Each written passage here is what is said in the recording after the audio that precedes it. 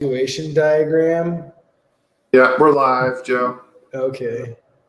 We'll talk about it after. But hey, everybody, my name's Ryan Kokot. I represent IKNK Brands. We're at this point an international company with operations both in Colombia and the United States, specifically in California. I'm here with Joe Devlin, my coworker, and I'll let him introduce himself. Good afternoon, everyone. My name is Joe Devlin, Senior Vice President with Iconic Farms, IKNK Brands. As Ryan said, we are now a California-based but international cannabis company, and I'm also the former regulator from the city of Sacramento. Awesome, thanks. Oh, you're already getting comments. I don't know if you could see it on your end or not, but Nate Bradley commented, "Nice glasses, Joe." Yeah, the joys of getting older, right? My arm got shorter. I wear contacts regularly, and it's weird. I had gotten a brand new pair of glasses, and I almost fell like straight down the courthouse steps one day because the actual lenses are so thick because my eyes are so bad that like it completely threw off your depth perception. And one of the DAs actually grabbed me by the arm as I was going down the stairs. So I have not worn glasses since that day, to be honest with you. So just to give people context, I mean, obviously Joe and I work together, and we both have been involved, obviously, in the compliance realm, Joe being a regulator. And prior to signing on with IKNK Brands, I worked in the private context with clients and licensing and compliance. So, we constantly have these conversations, and there's been at least a handful of times where we've kind of had a conversation, looked at each other, and wished, we had recorded it. So that's kind of the intention here, is to record these conversations. Today, we're going to talk about the ballot initiatives that are coming up in California, in addition to the elections, and what impact, if any, that's going to have on cannabis. But kind of going forward, that'll be the gist of what we're trying to accomplish here. And personally, as much as the cannabis regulations, I definitely like to start to get into a lot of the compliance and legal concerns that you don't hear about as much when it comes to the resources that are out there right now. So I guess we can just start with the California ballot initiative, Joe. And what's your general take on how things are shaping up next week? Well, ballots have been pouring into the county registrar's office. We've seen record voting for any election, for ballots being turned in up to this point. So it looks like it's going to be a fairly high turnout election, which generally bodes well for both Democrats and kind of progressive issues that are on the ballot. So I expect, while it's probably going to take a couple of weeks for the ballots to be counted, and I expect all of the ballot measures, or just about all of them, related to cannabis to pass in those jurisdictions. So I think we've got about 20 plus so local ballot initiatives, whether it be a tax or an advisory measure or an actual ordinance on the ballot across the state. Can you give a little context just for people who aren't as familiar with this area? What a ballot initiative is and how it works out, how you get it on the ticket, all that kind of stuff, just for context. Yeah. So great question. In a nutshell, California, during the early part of the 1900s, made some structural reforms, and one of them they put in was the initiative referendum recall procedure. And so whether it's an item can be placed on the agenda for a public vote at the local level or at the state level, either by that local jurisdiction, by the state legislature, or by that county board of supervisors or city council, or petitions can be gathered. And you'll often see, prior, to an election year, people out collecting signatures, and that's what it is for. You have to get a certain number of percentages relative to the number of people that voted in the last election. And then that measure qualifies for the ballot. It's honestly not the greatest way for shaping policy, and we've probably really come full circle from what the progressives initially adopted the initiative referendum recall process for. But at this point, it is what it is. California utilizes the ballot measure more than any other state in the nation.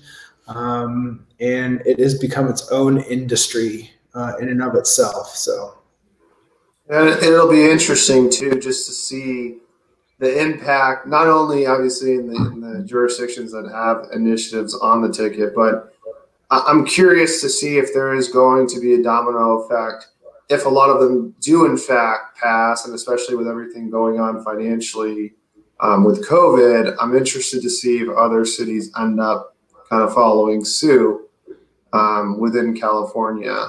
What do you, in terms of, let's say a ballot initiative passes in a city, what is the timeline in your mind in terms of actual implementation to get a business license up and running? Yeah, it's going to depend on each city. And what was on the ballot. Some of the ballot initiatives that or measures that are on the ballot are very specific. They include the ordinance language, they include the zoning, and they include application timelines. And so, for those cities, it's going to be kind of a hit the ground running scenario following the election. For other cities, it's all the way down to an advisory measure. So in that case, if it's an advisory measure, it's still up to that county's or city's council or board of supervisors discretion as to kind of when they would take that up and if they should pass it, the council still has discretion of whether to approve something or not, because it's just an advisory measure. So for those cities, that process is going to take months and months. I think the kind of overall, what we'll see in 2020, though, is going to be a number of cities continuing to legalize cannabis as we're really rolling into what was a perfect storm of unfortunate events for local governments. You have to remember, before COVID hit, most local governments across the state of California already had budget deficits that they could forecast really beginning around 2021, 2022, 2023, depending on their CalPERS structure. So these budget deficits are largely driven by CalPERS contributions already existed pre-COVID. And so you factor in COVID and the decline in sales tax revenue and everything else, and I think we're going to see local jurisdictions up and down the state really kind of digging through the couch cushions, if you will, to find some revenue. And cannabis is probably the only one, the only industry that they could just say yes to and start generating some new tax revenues. Outside of that, it's going to be, sales and use taxes, and there's a number of those on the ballot. I'm watching some of those to see if those pass. It's going to be potentially a really interesting time. Yeah, this is certainly not a comprehensive list. 1, 2, 3, 4, 5, 6, 7, 8, 9, 10, 11, 12. Yeah, so it's certainly not a comprehensive list, but I've got another 12 cities that have sales and use taxes on the ballot measure that are not related to cannabis. So local governments are looking for money all over the place. And if you find yourself in a city, or you want to at least open a business in a city that's considering cannabis on a ballot initiative, or it could be outside California, or if you're in a position where you think you have a good idea of where things are going to open up, in terms of applications and not just waiting around for it to happen, I think you can do one of two things. You can check out the state application in your state, because inevitably these cities and counties are looking to the state for ideas to, create an application process. And I would also look to neighboring cities as far as if there's any cities near the one that you're trying to get into. Most of these localities do not reinvent the wheel, whether it be in California, Massachusetts, in Michigan, I've looked at as well. It's usually pretty streamlined.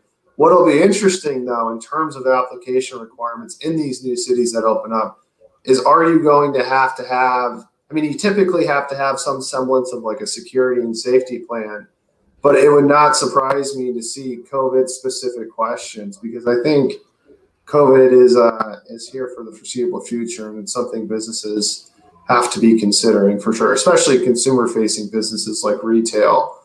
It's definitely something to kind of be thinking about, even if you're already open, but especially if you are thinking of opening. Well, it's COVID probably has to have slowed the rollout for the cannabis lounge, right? I mean, we've only got a handful of jurisdictions in the state that have it, that have allowed lounges, and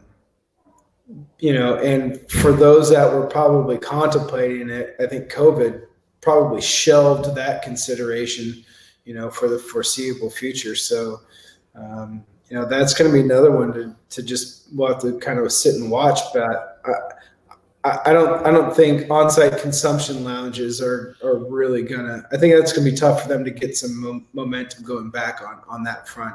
Even in the places that are looking to add storefront retail, kind of going that extra mile and adding in the lounge, maybe more problematic, because they're not going to have all of those answers, right, of how to really run a lounge, during a pandemic. Do you think lounges, aside from COVID, do you think lounges should be their own license type?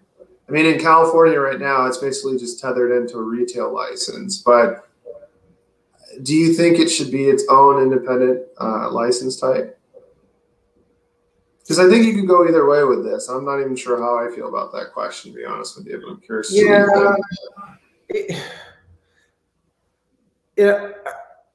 I think that there, definitely needs to be some structure and regulation around it. I don't know. That's a tough one. I don't know if it needs to be. I'm not necessarily in favor of creating more and more licenses for all these different uses. But yeah, I mean, that's, how do you regulate the private entity that has a membership driven organization and allows their members to consume on site when they're not selling it? I don't know. I mean, are you starting to kind of wade into some individual liberties almost there, right? Yeah, it almost reminds me of the discussions, and we can talk about this on maybe next week or something, but the discussions that we have with like packaging and labeling considerations and advertising, it brings up the same, question that it does in that context, which is, to what extent does the state have jurisdiction over certain activities? It's the same kind of deal when you're talking about, like you said, a private club. And I mean, I guess, I don't know. That's why I said at the outset, I don't really know how I feel about that. And I know Massachusetts has them. I don't know that Massachusetts has its own independent license type. I know they had like 8 or 9 municipalities throughout Massachusetts that were authorized to, in fact, have a lounge. So you had to kind of meet that criteria. But I would have to double check. I don't think they have it like an independent license type that you could apply for. I think it's just an arm of retail like it is here in California. Yeah. So. Well, we also look at the state level too, or across the country at the various states. I mean, we've got 5 other ballot initiatives in other states: New Jersey, Montana, Arizona, Missouri, and I think I'm forgetting one. But yeah, those ones. I mean, they've already those ballot initiatives have already survived a few court challenges just to remain on the ballot. And I think those two are gonna pass. And so, what is this?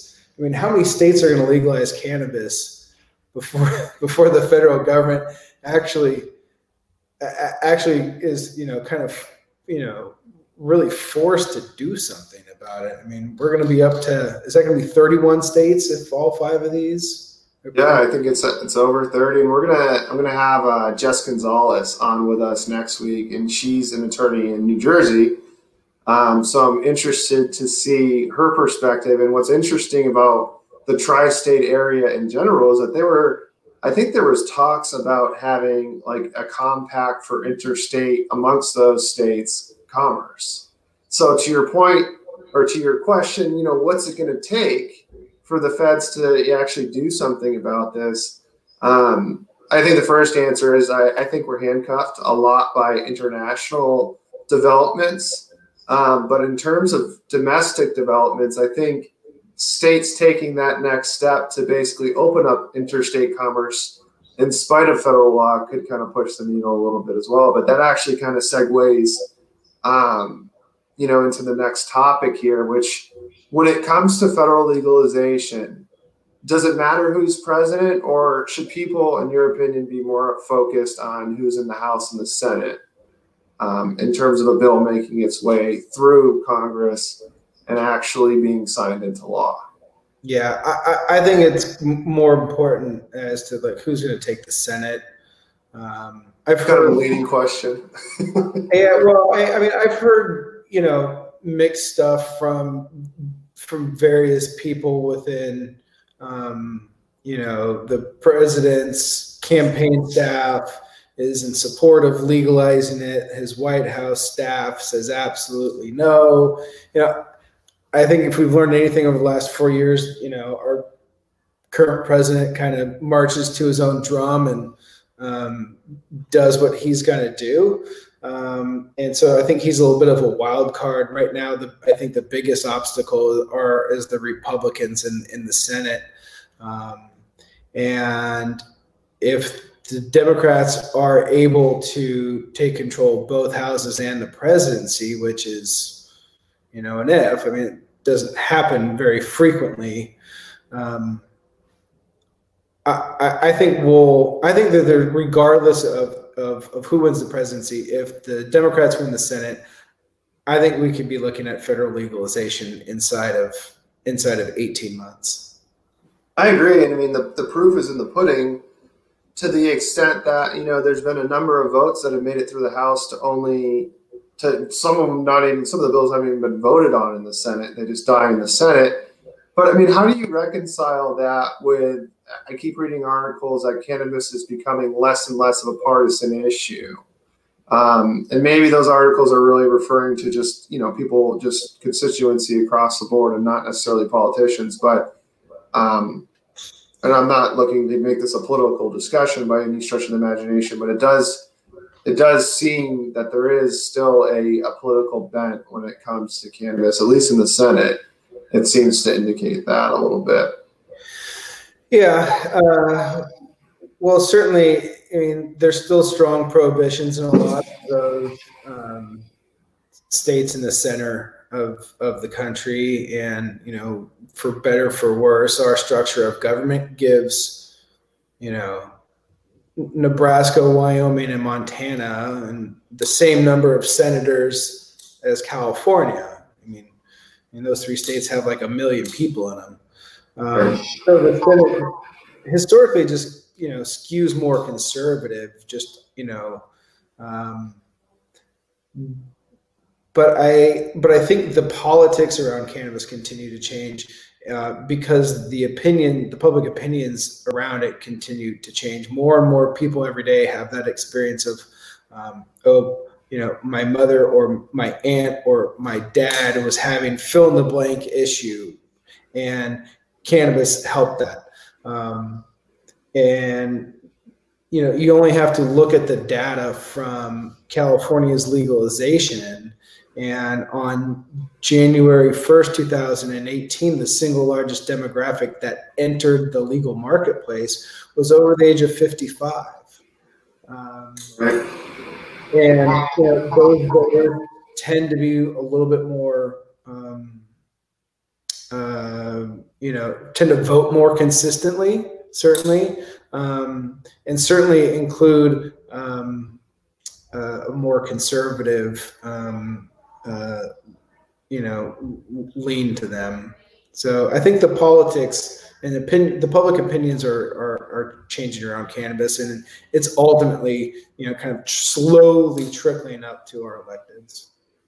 And I can tell you just from reading over the last year or so, or even longer than that now, but Trump has been pretty inconsistent. He, on the one hand, seems to be indicating he's going to let the states decide, but on the other, when they recently passed, the rider protections in the spending bill that protect, to this point, it's only been medical marijuana state programs that are in strict compliance with those programs. I think they added adult use earlier this year.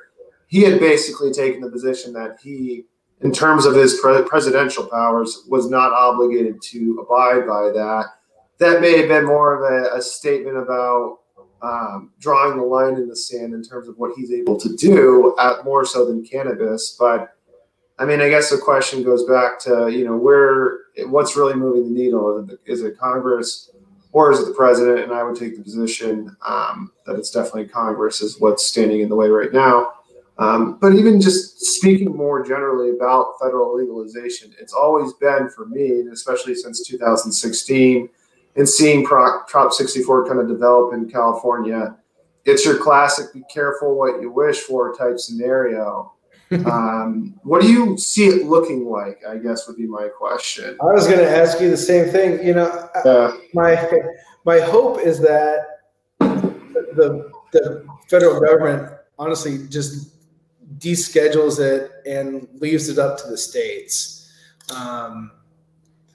Because if they get in the business of trying to regulate it, that seems like that could be hugely problematic, and set up a scenario. I don't know. I mean, if the feds come in and say this is now our domain, we're going to regulate this under the CSA. I mean, what does that do to the individual state programs at that point? I mean, it's going to have a dramatic impact on the medical market.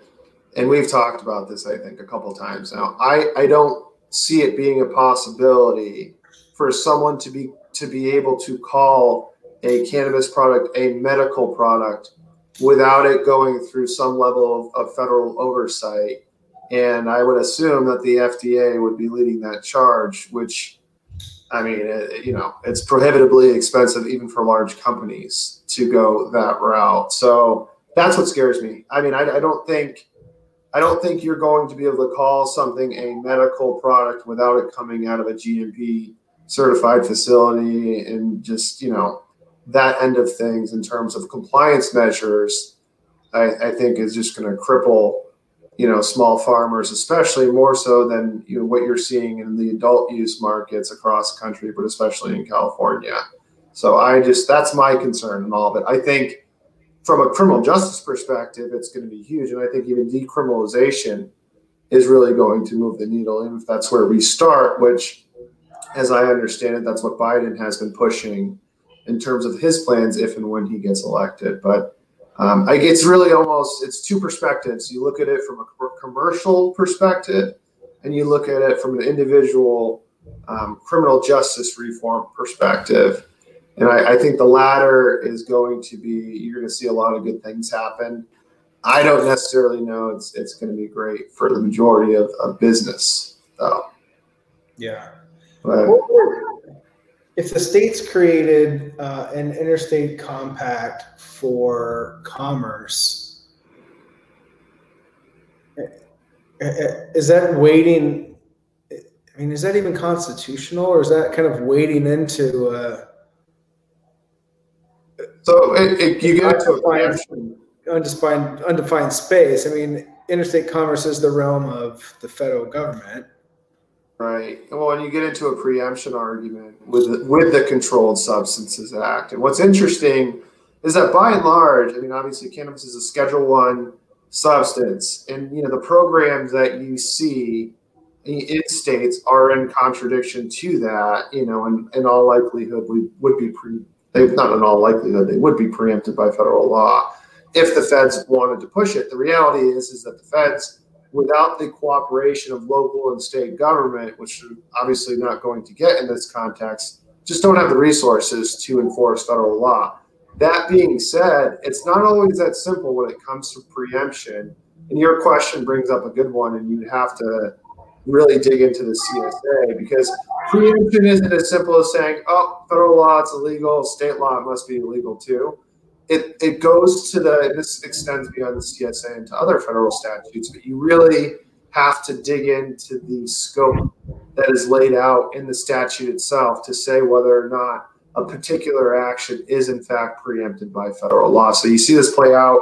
I think it's playing out to some extent with insurance benefits and workers' comp, all that kind of stuff with cannabis, because the question becomes, is can a state, especially a state that has legalized cannabis, and this actually just recently came up in Massachusetts, can Massachusetts say that workers' comp does not have to be covered when it comes to cannabis because cannabis is federally legal, despite the fact that they have legalized it at the state level? That's, kind of the conundrum you find yourself in with the logic that you're seeing in some of these cases.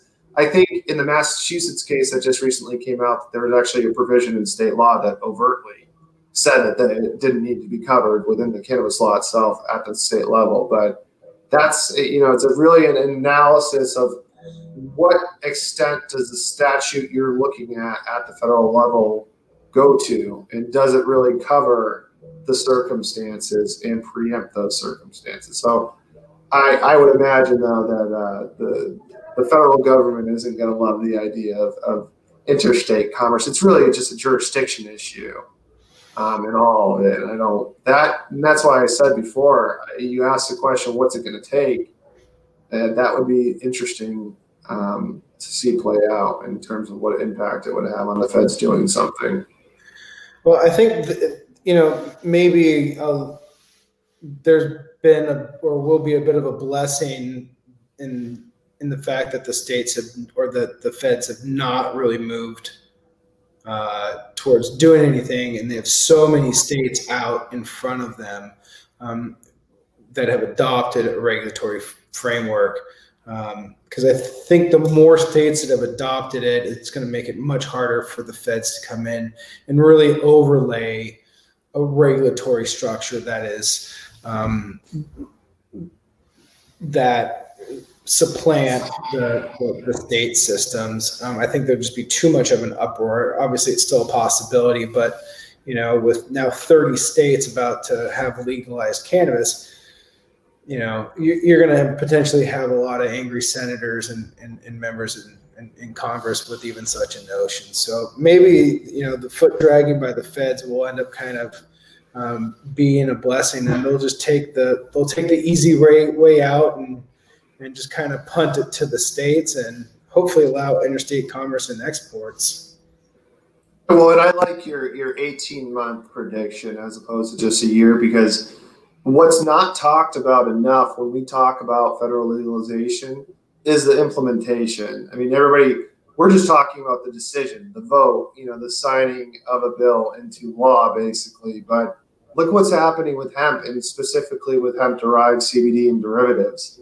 Look how long it has taken, and it still hasn't come out, the FDA to come out with the guidelines in terms of enforcement and whatnot. I mean, they've made their point clear in terms of what you can and can't put CBD into, but there isn't a solid regulatory system in place that is putting, producers, manufacturers, retailers on notice as to what their obligations are under federal law. So people are just basically left with a patchwork of state laws to work off of. So if that's any indication of how things are going to go when it comes to cannabis, it's going to be problematic. I think the difference is kind of like you said, we have all these states that have programs in place. So maybe there's more of a base for the FDA if they do get involved when it comes to marijuana under federal law.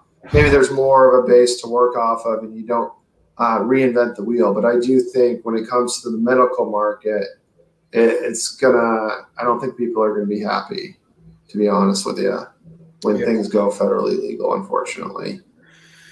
Well, certainly there's a very large pharmaceutical industry that has to at least have, one or two eyes on cannabis and cannabis products and their medical applications, right? I mean, well, even if you want to say, oh, it'll be the difference between, so we have like Epidiolex. So it'll be the difference between Epidiolex and then like an over-the-counter drug that we see, in day-to-day when we go to like Safeway or wherever. But even that, I mean, I think people underestimate. If you've looked at the FD&C Act, I mean, it's still pretty onerous, even the over-the-counter requirements and what you have to go through to get there, particularly when you're comparing it to what you have to do existing cannabis medical programs at the state level. And this is all assuming, if there's any chance for the smaller guy to survive, that taxes, application fees, compliance costs, and the like are reduced at the state level as well. It's all kind of, I mean, we think it's bad right now in terms of the costs that it takes to get up and running, whether be it adult use or medical at the state level. It's, it's going to 10x that probably if we go fed and we're talking a medical program. So that it's already cost prohibitive to open a business. I worry it's going to get worse. Right. If and when we go fed, Yeah, building standards could change.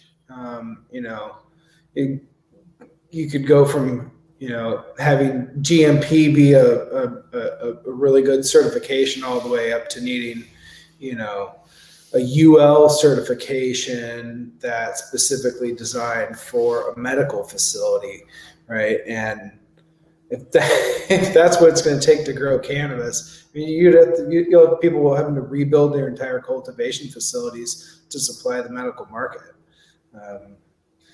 It's going to be a crazy election, that's for sure. And even if you want to anticipate this stuff, and anticipate that these requirements are coming down the pike, you're still having to pay for it. Even if you have the foresight to think about where things are going to go, it keeps coming back to cost. And I don't want to be too much of a Debbie Downer. I think for the social justice and of the criminal justice reform we will see, I'm very excited even just for decriminalization, having practiced, criminal law for a while. You see a lot of stuff that just shouldn't be happening, especially when it comes to the archaic federal sentencing guidelines, which I think is going to be the biggest improvement. It's just interesting, though, because it really is, it's two very different perspectives, one being the individual, the other, the commercial. And that actually kind of brings something else up, and it ties in with the discussion about, where are we falling short in terms of cannabis actually getting legalized. Do you think that, hemp and marijuana as it's defined under federal law do you think their interests are aligned here? And the reason I asked that question the way I did is some of the theories that Mitch McConnell in the Senate is behind hemp in Kentucky and has a vested interest in, not having marijuana make its way through at the federal level. Do you think that those two industries are going to coexist, or do you think that they are going to conflict? That's a really good question. And the irony is that it's the same.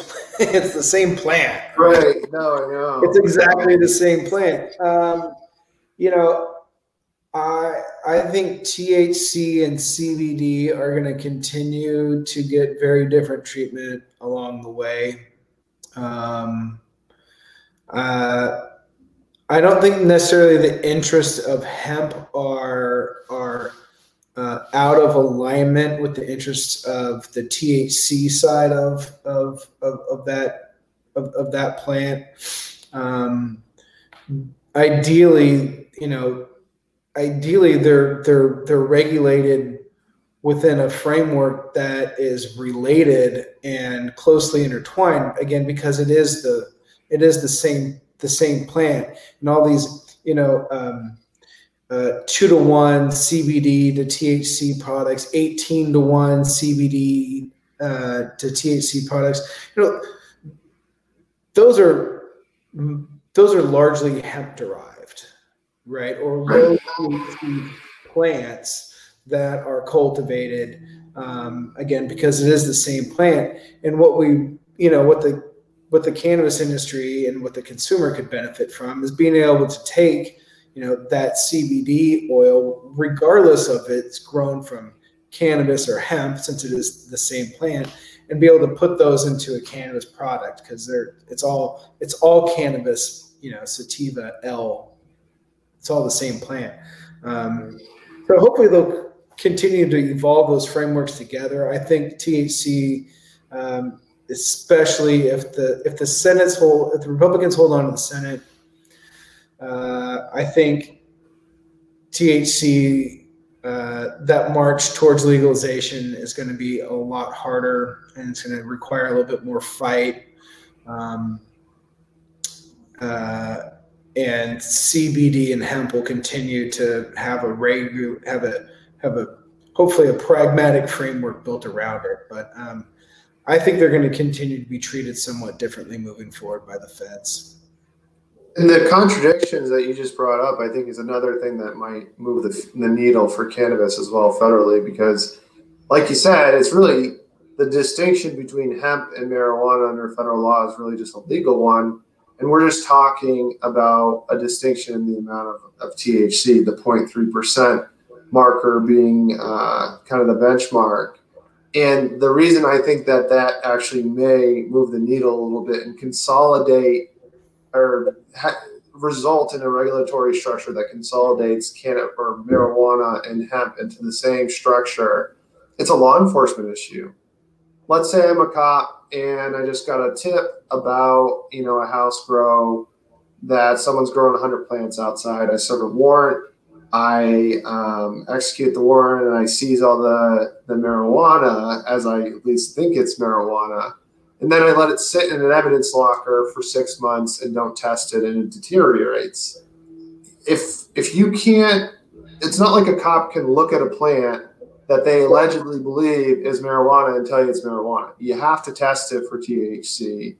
And, I don't know that there's an officer out there that is going to, testify in the stand that he or she can tell by sight whether or not it's hemp or, marijuana in terms of the THC percentage. So I think that tension in terms of the detection issues, and you're seeing it happen with interstate shipments left and right of hemp.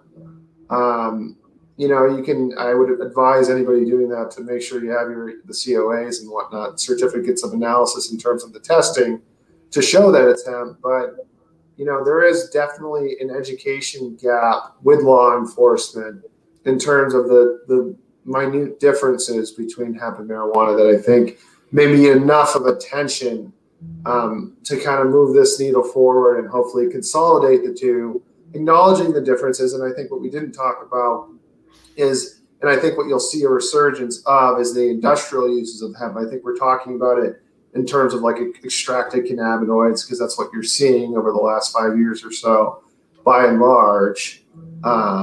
Not even 5 years, I guess it passed in 2019 after the 2018 Farm Bill, but you get the point. But I think that, to me, is the future of hemp. Just personally, I think the future of hemp is truly in the industrial uses. Yeah. And I think it's particularly the future of hemp when cannabis or when marijuana is legalized federally. But like you said, there's also strains specific to hemp that are going to be higher in CBD and whatnot. So maybe that's not the case, but that's been kind of put on the back burner, it feels like, in terms of the industrial uses, and I hope that changes. Yeah, I think the industrial uses will come as more and more hemp comes on the market. More and more states have adopted guidelines for cultivating it. But I think another big reason that those two frameworks of the THC and CBD side need to be put together is, as more and more people grow fields of hemp, specifically for oil, depending on what state you're in, you have different testing requirements and different times that you can test for those COAs. In California, you're allowed to test 30 days before you harvest. Well, anybody that grows hemp knows that those last 30 days, a lot can happen. And there aren't the mechanisms in place other than burning the crop of what do you do when that hemp turns hot. So really, if the feds are going to, legalize hemp cultivation, there also should be a mechanism in there of kind of how to remediate this, and every state needs to consider it, because the alternative isn't great, right? If you're the farmer and your hemp tests at 1% as opposed to 0.3%, okay, so now you have to burn it, after you've invested, however many hundreds of thousands of dollars or millions of dollars into this effort, or are you going to do something else with it? Right. And, as being from California, we are this world's largest exporter of illicitly grown cannabis. And, certainly we watch it every day as it makes its way across the country and around the world. And so if regulations don't include mechanisms for how to mitigate a hot hemp crop, or even just are sensible for cannabis, we're going to continue to see product end up in the illicit market. You're seeing the same exact issue play out on the international stage too, because especially when it comes to hemp, you're seeing 1% in certain countries, 0.3% in others, and it's just going to ultimately stifle, the market in terms of import export. I can't remember where they came.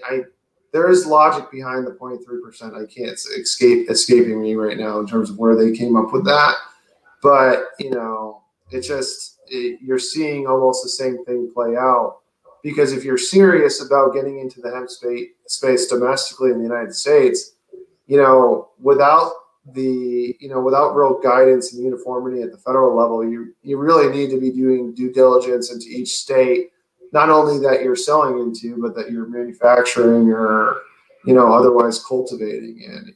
It's almost like a very, very similar regulatory structure in terms of state versus federal programs is beginning to develop in the context of hemp. So in the same way that, we have states that are just coming up with their own programs in spite of federal law when it comes to cannabis or marijuana, we're having hemp programs.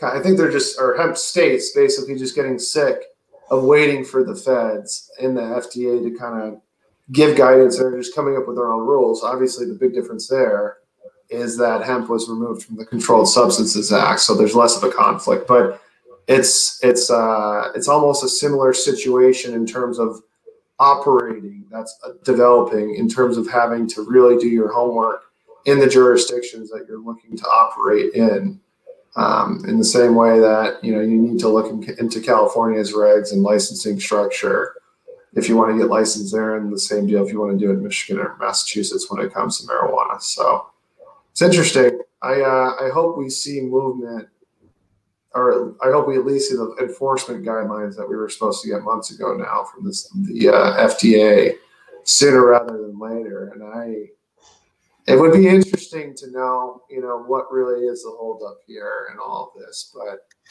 could be an election. Imagine that, right? There's no politics in this stuff, right?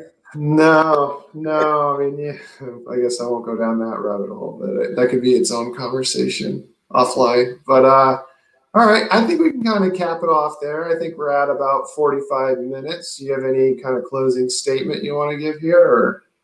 No, this has been good. We've got certainly a lot more topics that I think we can start kind of getting into, the California regulations, 280E. So stay tuned. Yeah, and if anybody is interested in I can have up to 6 people on the screen at a given time. If you're interested in suggesting a topic or actually even just speaking with us, I'm all ears. And I'm particularly excited to talk to people not only in California but outside of California, because I feel like at a certain point we kind of live in our bubble here, and we have our own issues in terms of what's going on. Licensing, compliance, and legal stuff. I'm always interested to hear what's going on in other jurisdictions. So definitely reach out to one of us if you're interested. Otherwise, we'll call it a day there, and I hope everybody has a good weekend. Thank you.